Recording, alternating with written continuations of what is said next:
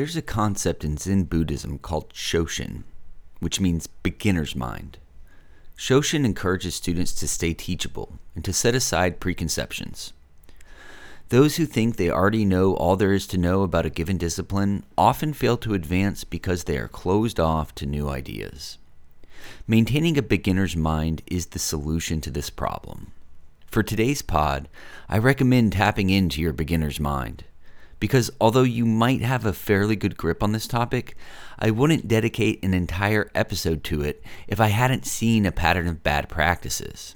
My name is Jordan Lee, and I am the Assistant Director of the Office of Career and Professional Development at the Wake Forest University School of Law. Welcome to Season 2, Episode 3 of Hired, a legal career podcast.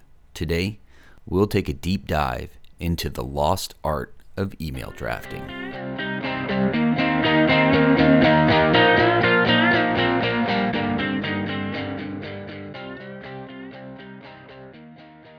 Drafting a professional and effective email is actually pretty difficult. So I called on an expert. I am Rebecca Gill, and I am the Larry J. and Leanne E. Merlot Presidential Chair in Communication and Entrepreneurship. That's in the communication department here at Wake Forest. My discipline is organizational communication, and within that, though, I tend to focus on organizational and occupational identity. So who do we think we are when we're at work, and how does work shape that in turn?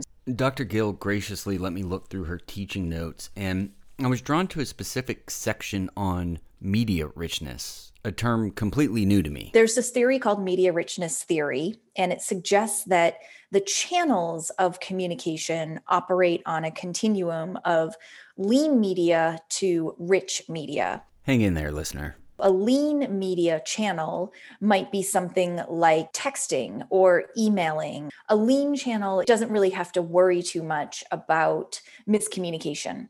But a rich media channel is one where you are doing more synchronous communication, where you're going back and forth, having a dialogue, discussing an issue. And all of this matters because we do have a choice in how we communicate with people, and the choice that we make has implications. Those implications, according to Dr. Gill, are related to identity, to who we are and how we define ourselves professionally. So, with this framework of media richness in mind, where does that leave us regarding email specifically? Email works best when it's almost personality-less. Because email is a leaner channel, it's not the most lean, but does tend to be a leaner channel. And so email shouldn't be a way to express personality. An important distinction here. Identity and personality are not one and the same. For example, I was on a job search committee, and there was a person who had their photo on their resume, and there was also a different person who used emojis. Now, these candidates showed their personality, which is obviously fun and relaxed, but they demonstrated that they have a less than professional identity. So if they had withheld that relaxed and easy personality for a more appropriate time, then they could have successfully demonstrated that they had both a personality and a professional identity. We really do need to think about, to what degree can we or should we express our personality? And email is usually not one of those places. But not so fast. I do think that there's a little bit of room to create connection in an email. Okay, go on. You want to show that you're approachable, but you also want to show that you understand the norms of professionalism. In other words, there's a structure, there's a form, there's an expected norm that you don't want to lean into too much, because if you only follow the rules, then you might come off sounding a little bit like a robot. But yes, you also do need to follow the rules of emailing. And let me interject here to say that as a student and a young professional, this should be comforting to you. Since a professional email is a kind of lean media, you're not expected to demonstrate some unique and creative personality. You just have to follow some guidelines.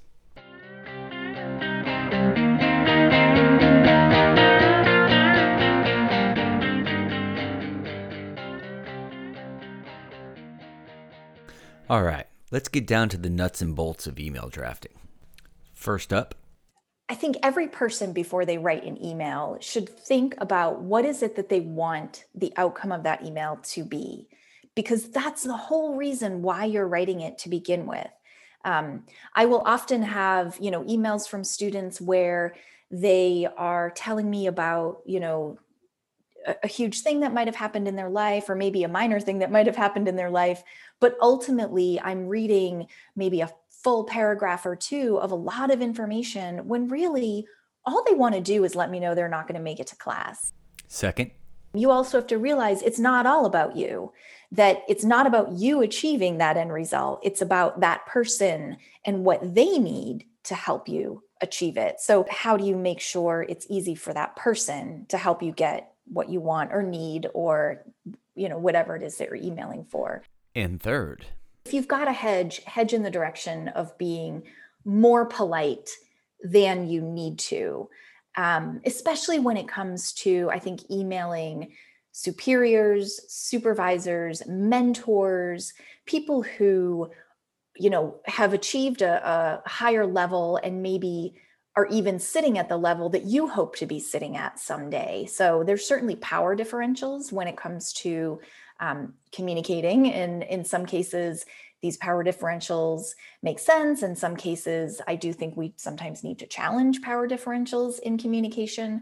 But certainly, if you are sending an email to somebody who is a mentor or a recruiter or a judge or, a lawyer who you look up to, you want to err on the side of more cautious until you've established a rapport with them, and you've been you've gotten the go ahead to be a little bit more casual with them. here it's important to note that Research, time and time again, continues to show that if the opportunity to interpret an email or a text negatively is there, then it will be interpreted negatively.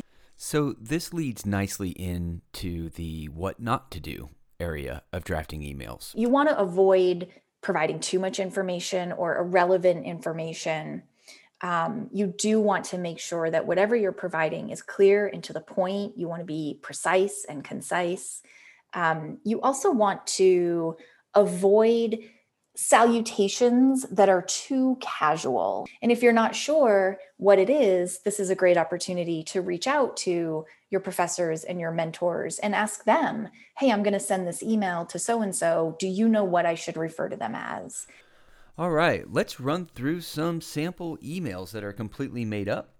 The first one, context is, Sam is a student of mine. Remember, not a real student. And I recommended to Sam that he reach out to Mr. John Smith as a networking contact. I told Sam that he could use my name when he reaches out to Mr. John Smith. Sam drafts this email. Hi, Johnny. Jordan over at Wake said I should reach out to you about a job. Let me know if you're hiring. S. What are your thoughts, Dr. Gill? I don't even know where to start here. So, almost everything is wrong with this. First of all, Mr. John, how does Sam's student know that Mr. John Smith goes by Johnny?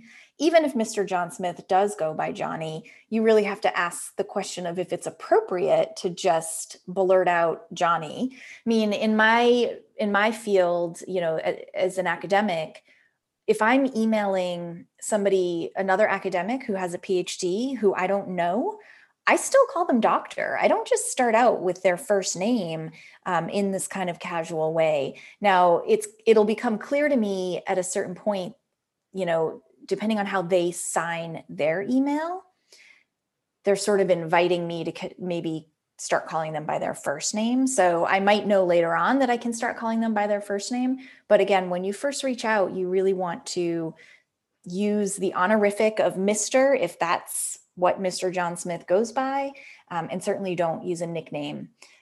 This email also, what if Mr. John Smith doesn't know Jordan? Obviously you, but what if Mr. John Smith doesn't really remember you or just needs a little bit more of a brain reminder? What if Mr. John Smith doesn't know that you're now at Wake? what if Mr. John Smith doesn't even know what Wake is? um, and certainly Sam's student here is just in a very sort of unprofessional way asking for a job. And so we would want to make sure that Sam didn't do this either. And before all you listeners roll your eyes thinking that you would never draft an email like this, I promise you that these sample emails are based on emails that I have read. So let's do another, shall we? In this email, the context is Sam is following up with an attorney at a law firm where he recently interviewed.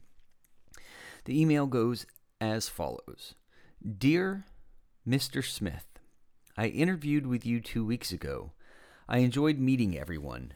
Do you have any idea when applicants might hear back? Sincerely, Sam Jones. Well, it starts out well, or obviously, dear Mr. Smith. The fact that Sam has interviewed with Mr. Smith, however, I think gives some more opportunity to create or continue to foster that connection. So Sam says, Dear Mr. Smith, I interviewed with you 2 weeks ago. I enjoyed meeting everyone. But how could Sam provide a little bit more context? Sam might instead want to say, I really enjoyed our conversation when I visited your offices last Tuesday. In particular, I enjoyed the discussion that we had about the internship program and what that can offer to, to me and my peers or whatnot, right? So help Mr. Smith remember who you are. Obviously, I enjoyed meeting everyone. There's nothing wrong with that. But again, maybe that's the connection you want to develop. I really enjoyed meeting everyone, particularly the people I would be working with in that department. One thing that your students aren't going to be able to see is that Sam Jones has misspelled a word in this email, which is not cool. So Sam has written, do you have any idea when applicants might HERE back instead of HEAR back? So there's obviously an opportunity here for Sam to get some proofreading, have a friend or a colleague look over this email before they send it. And then I also think there's something to be said for finessing. And this is a little bit of a style thing that comes with writing emails over and over and over again and reading good emails over and over and over again, is simply coming out and stating, do you have any idea when applicants might hear back? Comes across as a little plain, if not aggressive. Aggressive might be overstating it a little bit, but it's so perfunctory. And instead, I would encourage Sam to say, I was really excited about this interview. I'd love to know what the next steps are, or I'd love to know what the timing is. That's another opportunity, like we were talking about earlier, to add a little bit of personality and humanity into the email. And it's not as, again, maybe kind of forthright. It's a little bit more hedging. All right, let's do 2 more emails. In this email, student Sam met Sarah Smith, an attorney at a firm where Sam wants to work, at an NCBA bar event. Sarah Smith, the attorney, gave Sam her card. Sam then drafts Sarah Smith an email. It goes as follows.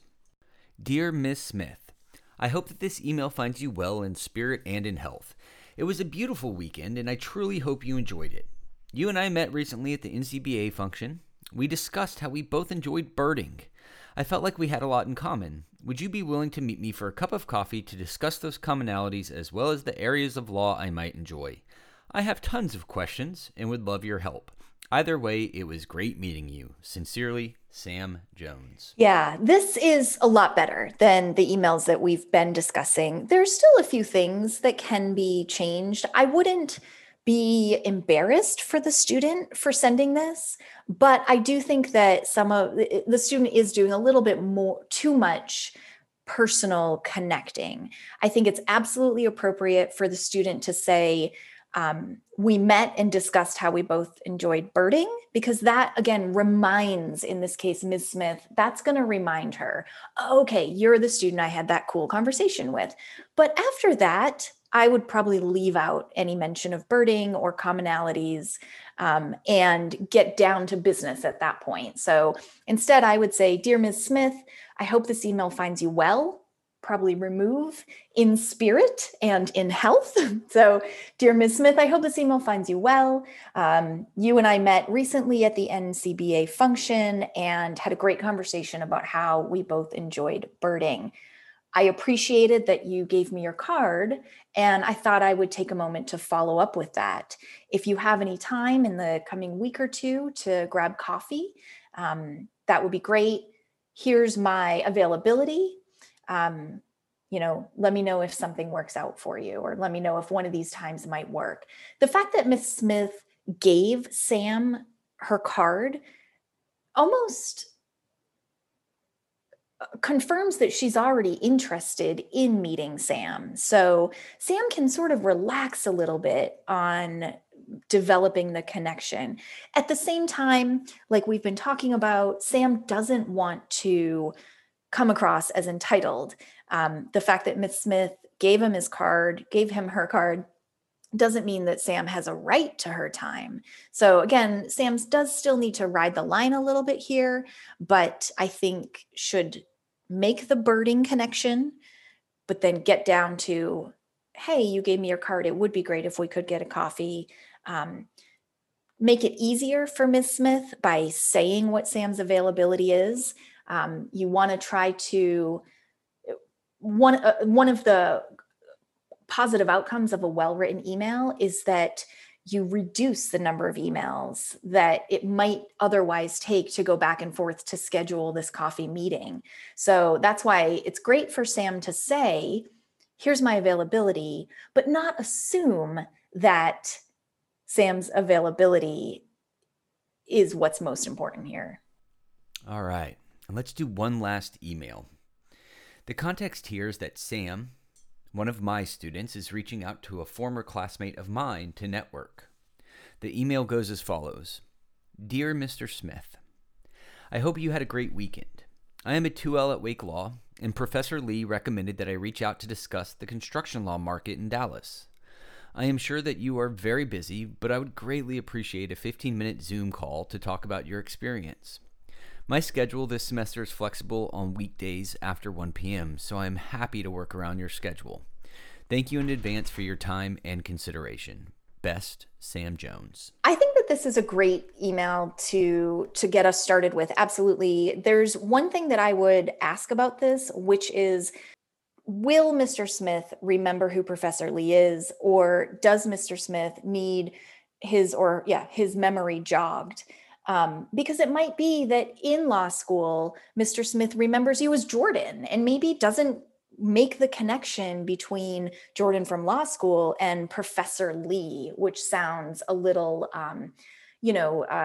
formal. So I would just say Sam needs to find out, to what degree is Mr. Smith going to remember you? And should Sam refer to you as Professor Lee or just Jordan Lee?